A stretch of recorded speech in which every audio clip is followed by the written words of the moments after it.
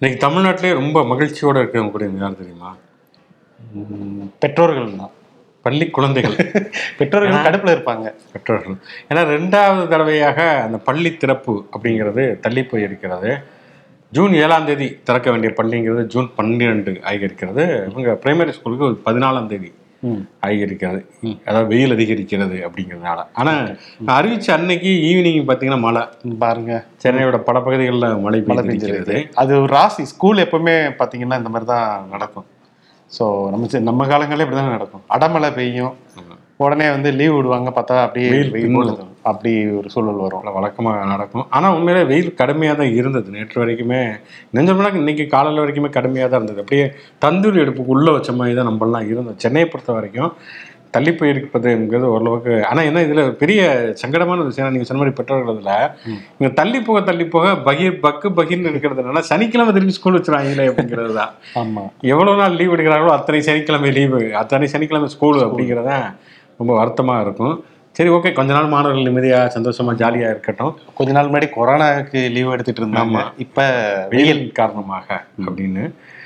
Okay, எதிர்கொள்வோம் எதுவாக இருந்தாலும். ஷோக்குள்ள போகும். இது சொல்றதை சொல்லட்டும். ஷோ ஒளிப்பதிவாளர் சபிக்காக நான் சிவகுமார், நான் உங்கள் நண்பன் சரண்.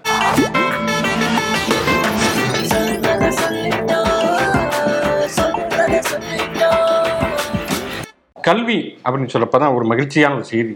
இன்னொன்று என்னன்னா, மத்திய அரசு டாப் 100 சிறந்த கல்வி நிறுவனங்களுடைய பட்டியல் வெளியிட்டிருக்கிறது. அதில் 18 இடங்கள் தமிழகத்தை கிடைத்திருக்கிறது. கிட்டத்தட்ட 5ல் 1 பங்கு அப்படின்னு சொல்லலாம்.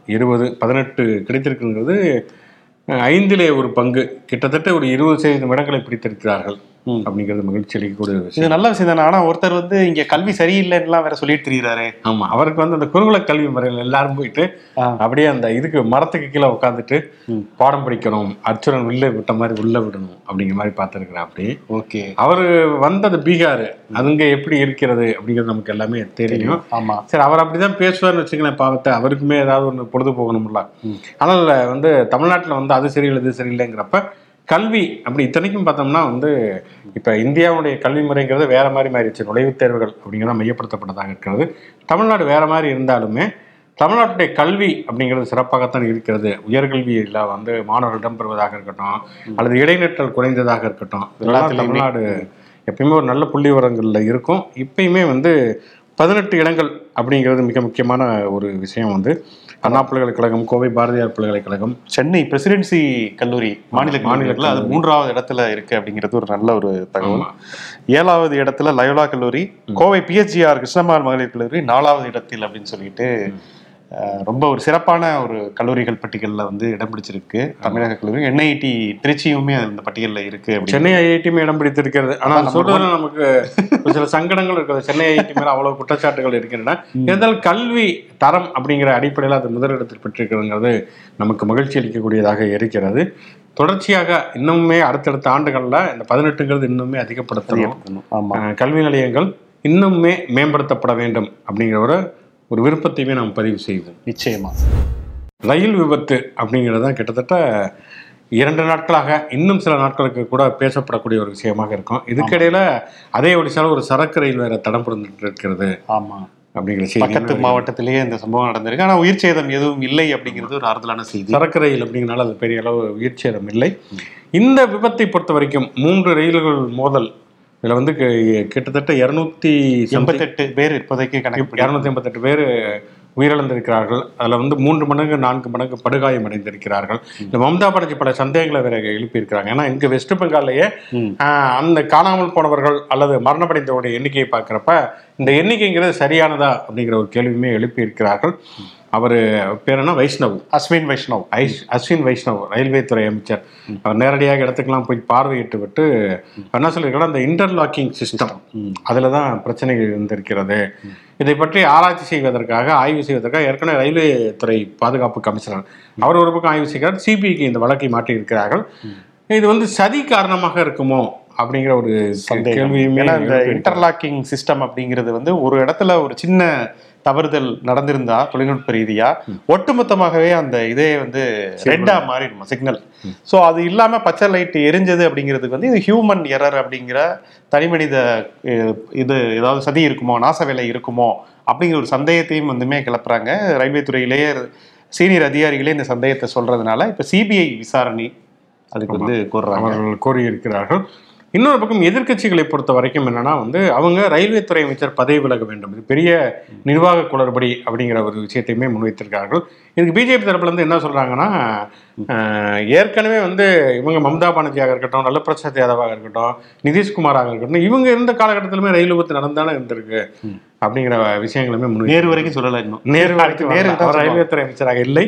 ஆனால் நிதிஷ்குமார் சொல்லியிருக்காரு, வாஜ்பாய் ஆட்சி காலத்துல நான் ரயில்வே துறை அமைச்சராக இருந்தேன், அப்போ விபத்து ஏற்பட்டப்ப நானே போய் என்னுடைய ராஜினாமா கடிதத்தை கொடுத்தேன் அப்படிங்கிற விஷயத்தெல்லாம் அவர் சொல்லி இருக்கிறார். ராகுல் காந்தியுமே வந்து இதுல வெளிநாட்டுல பேசுறப்ப சொல்லியிருக்காரு, பழி எப்பொழுதுமே வந்து மற்றவர்கள் மீது போடுவதுதான் பிஜேபியுடைய வேலையாக இருக்கிறது. எங்க காலகட்டத்திலுமே இந்த மாதிரியான விபத்துகள் நடந்த போது அதுக்கு நாங்க தான் பொறுப்பேற்றவே தவிர பிரிட்டிஷ் காலம் தான் அதுக்கு பொறுப்பு அப்படின்னு நாங்க சொல்லல. ஆனா இப்ப அந்த மாதிரியான குற்றச்சாட்டுகள் வந்து சொல்லப்படுகிறது. இது ரொம்ப தவறான ஒரு அணுகுமுறை அப்படிங்கிற மாதிரி சொல்லியிருக்காரு. இதை விட கொடூரமான ஒரு விஷயம் என்னன்னா, அந்த ரயில் விபத்து நடந்த இடத்துல பக்கத்துல வெள்ளை கலர் ஒரு பில்டிங் இருந்திருக்கு. அது வந்து மசூதி, அங்கிருந்து ஏதோ சதிவேலை நடந்திருக்குன்னு சொல்லிட்டு அது ஒரு வதந்தி பரவி அதை ஒருத்தர் வந்து இது வெள்ளிக்கிழமை இந்த விபத்து இரண்டை முடிச்சு போட்டு பாருங்க சொல்லி அந்த கோயில்ல வேற அது இஸ்கான் டெம்பிள், அது கடைசியில் பார்த்தா இஸ்கான் டெம்பிள், அது அதை வந்து ஒழுங்கா கூட போட்டோ கட் பண்ணாம அது ஒரு ஸ்தூபி வடிவத்துல இருக்கிற மாதிரி கட் பண்ணிட்டு மத துவேஷத்தை இத மாதிரி பரப்பி விட்டுட்டாங்க ஒரு குரூப் வந்து. இதுலயுமே என்னன்னா, அந்த தனிநபர் சதி அது இதுன்னு டக்குன்னு ஒரு 4 பேர்த்த அரெஸ்ட் பண்ணிட்டு இந்த அமைப்பு தான் காரணங்கிற மாதிரி திசை திருப்பாம உண்மையிலேயே என்ன நடந்தது அப்படின்னு சொல்லப்பட வேண்டியத ஒரு அவசியம் இருக்குது. ஏன்னா இதுல பல்வேறு விதமான மாநிலங்கள், ஜாதி, மதம், இனம், மொழி எல்லாம் தாண்டி அவ்வளவு மனித உயிர்கள் பலியாகி இருக்கின்றன அப்படின்னு பாக்குறப்ப இதுல என்ன நிர்வாக ரீதியிலான கோளாறுகள் குறித்தும் வந்து இதுல வந்து மத்திய அரசு பொறுப்பேற்கதா இல்லையா, ரயில்வே துறை அமைச்சர் பதவி விலகிறாரா இல்லையா அப்படிங்கிறதெல்லாம் தாண்டி ரயில்வே துறையில வந்து நிறைய நிர்வாக குளறுபடிகள் இருக்கிறது அப்படிங்கிற விஷயமே நிறைய பேசப்படுகிறது. என்னன்னா கிட்டத்தட்ட 3 லட்சம் பணியிடங்கள் வந்து அங்கே நிரப்பப்படாமலே இருக்கின்றன. அதுலேயும் வந்து இந்த ரயில்வே பாதுகாப்பு தொடர்பாக நேரடியாக தொடர்புடைய 1.9 லட்சம், கிட்டத்தட்ட 2 லட்சம் ஊழியர்களுடைய பணியிடங்கள் காலியாகவே இருக்கின்றன. அப்படிங்கிறப்ப 10 மணி நேரத்துக்கு மேல அவங்க வேலை பார்க்க வேண்டிய அந்த வேலை பழுவே கூட அங்க இருக்கக்கூடிய அந்த லோக்கோ பைலட் போன்ற ஆட்கள், கேங்மேன் போன்ற ஆட்களுக்கு வேலை பழு அதிகமா இருந்தாலே ஒழுங்கா கான்சென்ட்ரேட் பண்ண முடியாது வேலை செய்வது. ஸோ அதனால ஒரு விளைவா கூட இது இருக்கலாம். அதெல்லாம் தாண்டி இப்போ வந்து எதிர்க்கட்சியினர் சொல்லக்கூடிய அந்த குற்றச்சாட்டின்படி முக்கியமாக இதுக்கு பின்னணியில இருக்கக்கூடிய, ஏன்னா கடந்த ஒரு வாரத்துக்கு முன்னாடியே அந்த பகுதியில சிக்னல் ஃபால்ட் எல்லாம் வேற ஏற்பட்டிருக்கு அப்படிங்கிறதையும் வந்து சொல்றாங்க. பிப்ரவரி மாசமே சொல்லி இருக்கிறாங்க இந்த மாதிரி இந்த இன்டர்லாக்கிங் சிஸ்டத்தில் ஏதோ பிரச்சனை இருக்குதுன்னு. ஆனால் அது பெருசாக அவங்க கண்டுக்கலை அப்படிங்கிற விஷயமே இப்போ இது விசாரணையில் வருகிறது. அதே மாதிரி அந்த கவச் சிஸ்டம் அதன் தொடர்ச்சியாக பேசிக்கொண்டே இருக்கிறார்கள். கவச் சிஸ்டம்ங்கிறது இந்தியா முழுக்க கிட்டத்தட்ட 1 லட்சத்துக்கும் மேற்பட்ட கிலோமீட்டரில் அந்த ரயில்வே தடம் இருக்கிறது. அப்படிங்கிறனால அவ்வளவு 1 கிலோமீட்டருக்கே வந்து லட்சக்கணக்கில் செலவாகும் அப்படின்னு சொல்றாங்க. இத்தனைக்கு உலகத்திலேயே மிக குறைவான தொழில்நுட்பம், மிக குறைவான விலை கொண்ட தொழில்நுட்பம் இதுதான் சொல்றாங்க. ஆனாலும் ஒட்டுமொத்தமாக இந்தியா முழுக்க நடைமுறைப்படுத்தும் பொழுது அதிகமாக செலவாகும் அப்படின்னு அப்படியும் ஒரு கருத்துக்கள் முன்வைக்கப்படுகிறது. அந்த கவாச் சிஸ்டம் அது வந்து நடைமுறைப்படுத்தப்பட்டிருந்தால் இந்த விபத்தை தடுத்திருக்கலாமா அப்படி மம்தா பானர்ஜி கூட சொல்லியிருக்காங்க. ஆனால் ரயில்வே துறை அமைச்சர் மறுத்திருக்கிறார். ஆமாம், அதுக்கு சம்மந்தம் இல்லை அதை பண்ணி, ஏன்னா வந்து அதனுடைய க்ளோஸ் ரேஞ்சில் தான் இருந்திருக்குது சரக்கு ரயில் அப்படிங்கிறது. அதனால வேகமாக வந்து டக்குன்னு அந்த லூப் லைனுக்கு வந்தனால அது மோதல் நடந்திருக்கிறது அப்படிங்கிறது இருக்கிறது. ஆனால் அடிப்படையில் என்ன சொல்றாங்க அப்படின்னா, தண்டவாளங்களை வந்து உறுதி செய்வது, பணியிடங்களை நிரப்புவது, சரியான நிர்வாகத்தை வந்து பராமரிப்பது, இதெல்லாம் செய்யாம வெறுமனே வந்து வந்தே பாரத் ரயில் விடுறது, ரயில்வே வேகத்தை அதிகப்படுத்துறது அப்படின்னு சொல்லிட்டு, ஏன்னா அப்பதான் பழைய தூக்கி ஓட்டுநர்கள் மேல போட்டுடலாம். அப்படி ஒரு சூழலும் இருக்கு. நீங்க முதல்ல தண்டவாளத்தை ஒழுங்கா சீரமைங்க, ஒழுங்கான தண்டவாளங்களை கொடுங்க. நாடெங்கிலும் வந்து ரயில்களோட எண்ணிக்கை அதிக தேவையில்லை. முதல்ல குவாலிட்டியான இங்க இருக்கக்கூடிய பணியாளர்கள் பணிச்சுமை இல்லாம இருக்கணும். தண்டவாளங்கள் அந்த ரயில்களை தாங்குதிறன் கொண்டு அமைக்கப்படணும். இப்படி பல்வேறு விதமான குற்றச்சாட்டுகள் இருக்கு. இதுக்கு எல்லாத்துக்குமே ஆளாளுக்கு ஒரு காரணம் சொல்ற மாதிரி அவங்களும் வந்து ஒரு காரணத்தை வந்து இப்ப கண்டுபிடிச்சு சொல்லிட்டு இருக்காங்க. மத்திய அரசை பொறுத்த வரைக்கும் இது வந்து அப்பாவிகள் யாரையுமே பலிகடாவாக்காம அல்லது வந்து வேற ஒரு மத சாயம் பூசாம இதுக்கான நேர்மையான விசாரணை நடத்தப்பட வேண்டும். கண்டிப்பாக. ஏன்னா கிட்டத்தட்ட ஒரு 13 லட்சத்துக்கு மேற்பட்ட ஊழியர்கள் வந்து ரயில்வே துறையில் வேலை பார்க்குறாங்கிறப்ப இந்தியா, அதாவது உலகத்திலேயே மிகப்பெரிய அளவுக்கு தொழிலாளர்களை கொண்ட ஒரு நிறுவனம் அப்படின்னு சொன்னால் இந்திய ரயில்வே தான். நம்மளுமே வந்து பெரும்பாலும் வந்து ரயிலில் வந்து பயணம் செய்வது அப்படிங்கிறது எல்லாருமே விரும்புவாங்க. ஏன்னா வந்து குடும்பத்தோட பயணம் செய்வதுங்கிறது ரயில் தான் ஏற்றது.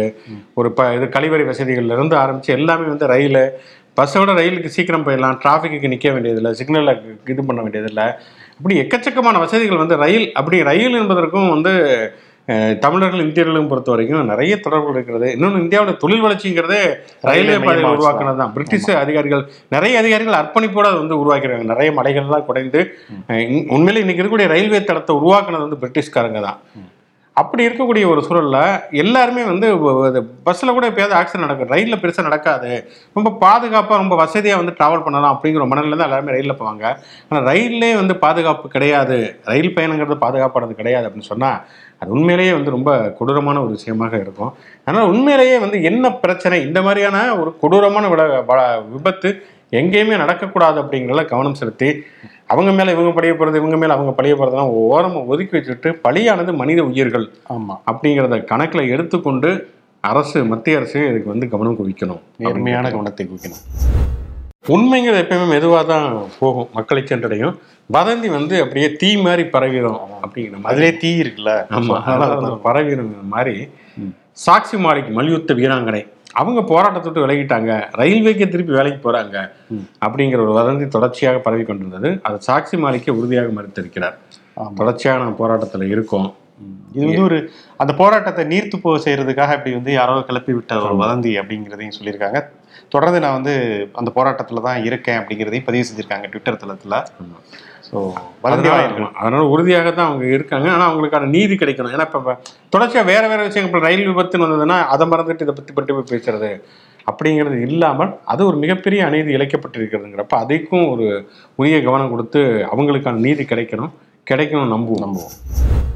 தமிழ்நாட்டில் இருக்கக்கூடிய அமைச்சர்கள்லேயே அதிகமான அளவுக்கு விமர்சிக்கப்படுபவர், கடுமையான சவால்களை சந்திக்கக்கூடியவர் யாருன்னு கேட்டால் சந்தேகம் இல்லாமல் செந்தில் பாலாஜின்னு சொல்லலாம். ஆமாம், செந்தில் பாலாஜி தான் வளைச்சு கட்டி நிறையா பேர் அது பர்சனல் பிரச்சனையா இல்லை உண்மையிலே விமர்சனம் வைக்கிறாங்களா அப்படின்னு தெரியாமல் வளைச்சு கட்டி விமர்சனங்கள் முன் சொந்த கட்சியிலையுமே அவருக்கு நிறைய விமர்சனங்கள் இருக்கின்றது.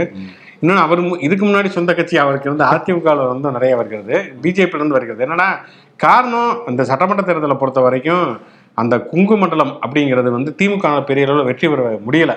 அப்படி இருந்த ஒரு சூழலில் உள்ளாட்சி தேர்தலில் அதை அப்படியே டோட்டலாக வளர்ச்சி எடுத்தார் அப்படிங்கிறதுமே செந்தில் பாலாஜி மேலே உள்ள கோபத்துக்கு ஒரு காரணம். அதை தாண்டிய துறை ரீதியாக அவர் மீது நிறைய குற்றச்சாட்டுகளும் முன்வைக்கப்படுகின்றன.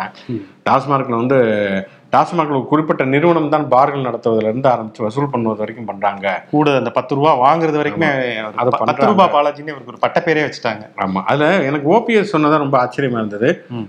இது டாஸ்மாக் கடைகள் 10 ரூபா கூடுதலாக விற்பதை வந்து தடுக்க வேண்டும் அப்படின்னு இருக்காரு. இது 30 வருஷம் நடந்துகிட்டு இருக்கிறது. இருந்தாலுமே அது கிட்டத்தட்ட இப்போ ஒரு என்ன சொல்றது, அது கிட்டத்தட்ட வந்து ஒரு உறுதிப்படுத்தப்பட்ட ஒரு விலையாகவே மாறிவிட்டது, கூடுதல் 10 ரூபா அப்படிங்கிறது. இது போக நிறைய விஷயங்கள், கள்ளச்சாராய மரணங்கள், டாஸ்மாக்லேயே போலி மது விற்கப்படுகிறதுங்கிற மாதிரி இது சும்மாவே வந்து வெறும்பாயிலேயே வந்து அவல் மெல்லக்கூடிய ஜெயக்குமார் அவருக்கு வந்து இதுவே கொடுத்துருக்காங்க. அவளோட சேர்ந்து கொஞ்சம் பீட் ஷாப்பர்கள்லாம் சேர்ந்து கொடுத்தா நல்லா மெல்லுவார் இல்லையா? அதனால வந்து கடுமையான விமர்சனங்கள் முன்வைத்திருக்காரு அவர். ஆமாம், செந்தில் பாலாஜி வந்து அவர் வீட்டில் அந்த தொடர்ந்து 8 நாட்கள் ரெய்டு நடந்துச்சுல்ல வருமான வரித்துறை, அதை வந்து ஸ்வீட் எடுத்து கொண்டாடி இருக்காங்க இங்க இருக்கக்கூடிய தமிழக அமைச்சர்கள் அப்படின்னு வந்து சொல்லியிருக்காரு. அது வரைக்கும் சொன்னவர் அந்த தமிழக அமைச்சர்கள் யார் அப்படிங்கிறத சொல்லல. ஸோ சொந்த கட்சிக்குள்ளேயே செந்தில் பாலாஜிக்கு சூனியம் வைக்கிறதுக்கு நிறைய பேர் இருக்காங்க அப்படிங்கிறத வந்து எக்ஸ்போஸ் பண்ற மாதிரி ஒரு விஷயத்த வந்து சொல்லியிருக்காரு.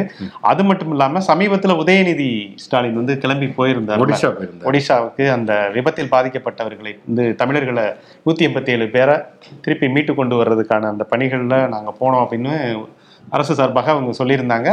கூட சிவசங்கர் நம்முடைய போக்குவரத்துறை அமைச்சர் 2 பேருமே போயிருந்தாங்க. ஆனா கூலிங் கிளாஸ் போட்டுக்கொண்டு ஒரு சுற்றுலா பயணி போல சென்றார் உதயநிதி அப்படிங்கிற ஒரு குற்றச்சாட்டை ஜெயக்குமார் அப்படின்னா எம்ஜிஆர் அந்த மேல குற்றச்சாட்டு இருக்கலாம். எம்ஜிஆர் எல்லா இடங்களும் கூலிங் கிளாஸ் தான் போவாரு. அவர் எப்பவுமே கூலிங் கிளாஸ் தொப்பி தான் ஒரு அடையாளமாவே. ஆனாலும் இவர் போயிருக்காரு அப்படிங்கிற விமர்சனம் இருக்காரு. ஆனா நீங்க பாத்தீங்கன்னா மோடி வந்து அந்த ஒரே நாள்ல வந்து அந்த பாதிப்பை சந்திக்க போனப்ப காலையில ஒரு ட்ரெஸ் போட்டிருக்காரு, மத்தியானம் ஒரு ட்ரெஸ் போட்டிருக்காரு. அதையுமே நிறைய பேர் புகைப்படம் எடுத்து விமர்சனம் எல்லாம் செய்திருந்தார்கள். அதெல்லாம் விமர்சனம் பண்ண மாட்டாங்க இவங்க. அதான் இவருக்கு ஏதோ ஒரு விஷயம் கிடைத்திருக்கிறது, கூலிங் கிளாஸ் போட்டு போயிருக்காரு அவர் அப்படிங்கிறது. கூலிங் கிளாஸ் போட்டே போனாரா? ரயில்வே விபத்து நடந்த இடத்து வரைக்கும் அவருக்கு விபத்து நடந்த இடத்துக்கு போக முடியாம அங்க வந்து பிரதமருடைய புரோட்டோகால் அவர் அங்க வந்ததுனால இவங்க வந்து அங்க இருக்கக்கூடிய சவக்கிடங்கு மற்றும் தமிழர்கள் இருக்கக்கூடிய பகுதி, அங்க இருக்கக்கூடிய ஒடிசா அதிகாரிகள் அப்புறம் முதல்வர் வரைக்குமே போய் பார்த்து பேசியிருக்காங்க. ஸோ தமிழகத்து அளவுக்கு அங்க இருக்கக்கூடிய தமிழ்நாட்டு அந்த இது கோரமண்டல் எக்ஸ்பிரஸ்ல பயணம் செஞ்சவங்க பாதிக்கப்பட்டவங்க எல்லாம் எண்ணிக்கை ரொம்ப கம்மி. இங்க வந்ததுக்கு பிறகு அவர் அறிக்கை விட்டதுல 5 பேர் நிலைமை தெரியல, என்னன்னு தெரியல அப்படின்லாம் சொன்னதெல்லாம் ஜெயக்குமார் எடுத்து விமர்சனம் பண்றாரு. இப்படி அரையும் குறையுமா வந்து கூலிங் கிளாஸ் போட்டு போனீங்கன்னா எப்படித்தான் தெரியும் உங்களுக்கு அப்படின்னு சொல்லிட்டு அவருக்கு ஒரு வாய்ப்பு. அதாவது ஒடிசால தூத்துக்குள்ள இருந்ததே உங்களால் டிவியில பார்த்தானே தெரிஞ்சுக்கிட்டாரு. ஆமா, நல்ல வேளை பெரிய அளவுல தமிழர்களுடைய பொதுவாகவே வந்து இந்த இத்தனை பேர் வந்து பலியானதுங்கிறது உண்மையிலேயே அது ஜாதி மதம் இனம் எல்லாத்தையும் கடந்து மிகப்பெரிய ஒரு துயரம். பச்சிலம் குழந்தைகள்லாம் வேற மரித்து போயிருக்காங்க. அதுல வந்து தமிழர்களுடைய காயம்பட்டவங்க கிட்டத்தட்ட ஒரு 187 பேர் வந்திருக்காங்கல்ல, அவங்கெல்லாம் வந்து அதை ஒரு மௌன சாட்சியா அங்கே நடந்த சம்பவங்கள்லாம் விவரிக்கையில அவ்வளவு வருத்தமா இருக்கு. இனிமே இப்படி ஒரு சம்பவம் நடக்கக்கூடாது அப்படிங்கிறது தான் எல்லாருடைய வேண்டுதலாகவும் இருக்கு. நிச்சயமா. அதாவது இந்த விஷயத்தை வச்சுட்டு மத்திய அரசு வெர்சஸ் எதிர்கட்சிகள் அப்படிங்கிற மாதிரி இங்கே இது வந்து ஜெயக்குமார் இந்த விஷயத்தை வச்சு அவர் ஒரு அரசியல் ரீதியான விமர்சனத்தை முன்வைக்கிறார். அரசியல் ரீதியான விமர்சனமாக அது இருந்தால் கண்டிப்பாக அதை வந்து கவனத்தில் எடுத்துக்கணும். இன்னொரு விஷயமும் சொல்லியிருக்காரு, அது நான் நினைச்சப்பதான் பயங்கரமா இருந்தது. டாஸ்மார்க்கின் மீது நம்பிக்கை இழந்து விட்டேன் அப்படின்னு மாதிரி சொல்லியிருக்காரு. கடையும் பண்ணிட்டாங்களா? ஓபிஎஸும் போயிருக்காரு, அவரும் பாதிக்கப்பட்டிருக்காரு, இவரும் வந்து பாதிக்கப்பட்டிருக்காரு. என்னன்னு தெரியல, அவருடைய இந்த டிஜே அப்படிங்கிற ஒரு குரூப் இருக்குங்களா, சோ அதன் மூலமா போய் ஏதாவது சொல்லிவிட்டு இருப்பாருன்னு நினைக்கிறேன். தெரியல. விமர்சனங்களை முன்வைக்கிறாரு. அந்த விமர்சனங்களை அரசு கவனத்தில் நம் எடுக்கும். அதாவது நல்ல தரமான சரக்கு கிடைக்கணும் அப்படிங்கிறது அவருடைய எதிர்பார்ப்பு. அது நிறைய குடிமகன்களுடைய எதிர்பார்ப்பு தானே, அதுல ஒன்றும் தப்பே கிடையாது. பாப்போம் அந்த எதிர்பார்ப்புகள் பூர்த்தி செய்யப்படுமா அப்படின்னு. நிகழ்ச்சியின் கடைசி செக்மெண்ட் தேதி சொல்லும் செய்தி. இன்று யாருடைய பிறந்தநாள், நினைவு நாள் மற்றும் சுவாரஸ்யமான சம்பவம் அப்படின்னு பார்க்கறது முன்னால பார்வையாளர்கள் வந்திருக்கூடிய கமெண்ட்ஸ். இப்ராஹிம் இப்ரிஷி அப்படிங்கிற நம்முடைய நேயர் ஜூன் 5ஆம் தேதி இன்று அவருடைய மகள் சுகைனா சஃப்ரீனுக்கு 7வது பிறந்தநாள் வாழ்த்துக்கள் வந்து சொல்லியிருக்காங்க. சகோதரர்கள் ஷாஹித் அர்ஷத், ரயான் ரஃபான், முஸ்தகீம் முஸ்தாக், சகோதரிகள் சமீரா நசீரா இனாஸ் இவர்கள் எல்லோருடைய சார்பாகவும் சுகைனா சஃப்ரீனுக்கு எங்களுடைய இனிய பிறந்தநாள் நல்வாழ்த்துக்கள். அதே மாதிரி கார்த்திகேயன் ராமலிங்கம் அவரு நேற்று விடுமுறை அப்படிங்கிறதுனால நான் சொல்ல முடியல, நேற்று அவருக்கு 41வது பிறந்தநாள் அப்படின்னு சொல்லியிருக்காரு. கார்த்திகேயன் ராமலிங்கம் அவருக்கு நம்முடைய இனிய பிறந்தநாள் நல்வாழ்த்துக்களை தெரிவித்துக் கொள்வோம். ஓகே, இன்னைக்கு செலிபிரிட்டிகள் அப்படின்னு பார்த்தோம்னா இன்றைக்கு பிறந்தநாள் வந்து ஆடம் ஸ்மித், பொருளாதாரத்தின் தந்தை அப்படின்னு சொல்லுவாங்க. பொருளாதார ரீதியாக நிறைய கருத்தாக்கங்களை முன்வைத்தவர் ஆடம் ஸ்மித், அவருக்கு பிறந்தநாள். ஜார்ஜ் ஜோசப் வந்து ஆக்சுவலாக வந்து காங்கிரஸ் கட்சியில் சுதந்திர போராட்ட வீரராக இருந்தவர். கேரளாவை சேர்ந்தவர், அடிப்படையில் கேரளாவை சேர்ந்தவர். வைக்கம் போராட்டத்தில் அவர் ஈடுபட்டார். அப்புறம் காந்தி ஒரு காலகட்டத்தில் பிற மதத்தை சேர்ந்தவர்கள் வைக்கம் போராட்டத்தில் ஈடுபடக்கூடாதுன்னு சொன்னதால் அதிலிருந்து விலகியவர். மதுரை பகுதியில் தான் அவர் வழக்கறிஞராக பணிபுரிந்தார். இங்கே வந்து இந்த குற்றப்பரம்பரை சட்டத்துக்கு எதிராக தொடர்ச்சியாக பல காரியங்கள் செய்தார். அதனால் அவர் என்னன்னா சட்டையில் ரோஜாப்பூ வச்சிருப்பார், நேரு மாதிரி. ரோசாப்பூ துறை அப்படின்னு மதுரை மக்கள் அவரை வந்து அன்போடு அழைத்தார்கள். ஜார்ஜ் ஜோசப் அவரை பற்றி நல்ல புத்தகமே தமிழில் இருக்குது, அவரையுமே நாம் நினைவுறுவோம். தஞ்சை ராமையாதாஸ் பாடலாசிரியர், நிறைய பாட்டு அவர் எழுதியிருக்கிறார். பழைய சினிமா திரைப்படங்கள்ல ஒரு முக்கியமான ஒரு கவிஞர், பாடலாசிரியராக இருந்தவர் தஞ்சை ராமையாதாஸ், அவரையுமே நினைவு கூறுவோம். யோகி ஆதித்யநாத் உத்தரப்பிரதேச முதலமைச்சர், அடுத்த பிரதமர் வேட்பாளர் அப்படிங்கிற அளவுக்கு பேசிட்டு இருக்காங்க. அதனால வந்து எப்பொழுதுமே காவி உடையோடும் ஒரு குறுங்கோடனும் வந்து தன்னுடைய அடையாளமாக மாற்றிக்கொண்டவர் யோகி ஆதித்யநாத். அவருக்கு பிறந்தநாள் வாழ்த்துக்கள். ரம்பா ஒரு காலகட்டத்தில் தமிழ் சினிமாவுடைய முன்னணி நடிகையாக இருந்து ரம்பா சார் அப்படிங்கிற அளவுக்கு பெயர் பெற்றவர். நிறைய முன்னணி நடிகர்களோட விஜய், அஜித், ரஜினி, கமல் எல்லாரோடையுமே நடித்தவர். ரம்பா அவர்களுக்குமே நம்முடைய இனிய பிறந்தநாள் வாழ்த்துக்களை தெரிவித்து. ரம்பா சொல்லுங்க, ரம்பா அவர்களுக்கு. ரம்பா நடித்த படங்கள்ல உங்களுக்கு பிடித்த படங்களையுமே நீங்க கமெண்ட்ஸ்ல போடலாம். ஓகே, ஓகே, மின்சார கண்ணா போன்ற படம், நிறைய படங்கள், அதை வந்து நீங்க கமெண்ட்ஸ்ல போடுங்க. ஓகே, இந்த ரயில் விபத்தை தொடர்ந்து பல செய்திகள் அடுத்தடுத்து வரும். நடக்கக்கூடிய விசாரணைங்கிறது நேர்மையானதாக, அதற்கு பின்னணியில் யார் என்ன இருக்கிறது அப்படிங்கிறத கண்டுபிடிக்கிறது அது ஒரு பக்கம். இன்னொரு பக்கம் ரயில்வே பாதுகாப்பை உறுதி செய்வது அப்படிங்கிற அடிப்படையில் நடக்கணும் அப்படிங்கிற வலியுறுத்தம், நடக்கும் அப்படின்னு நம்புவோம், எதிர்பார்ப்போட. ஆமாம், நாளை மீண்டும் பல புதிய செய்திகளும் வாதங்களும் சந்திப்போம். நன்றி.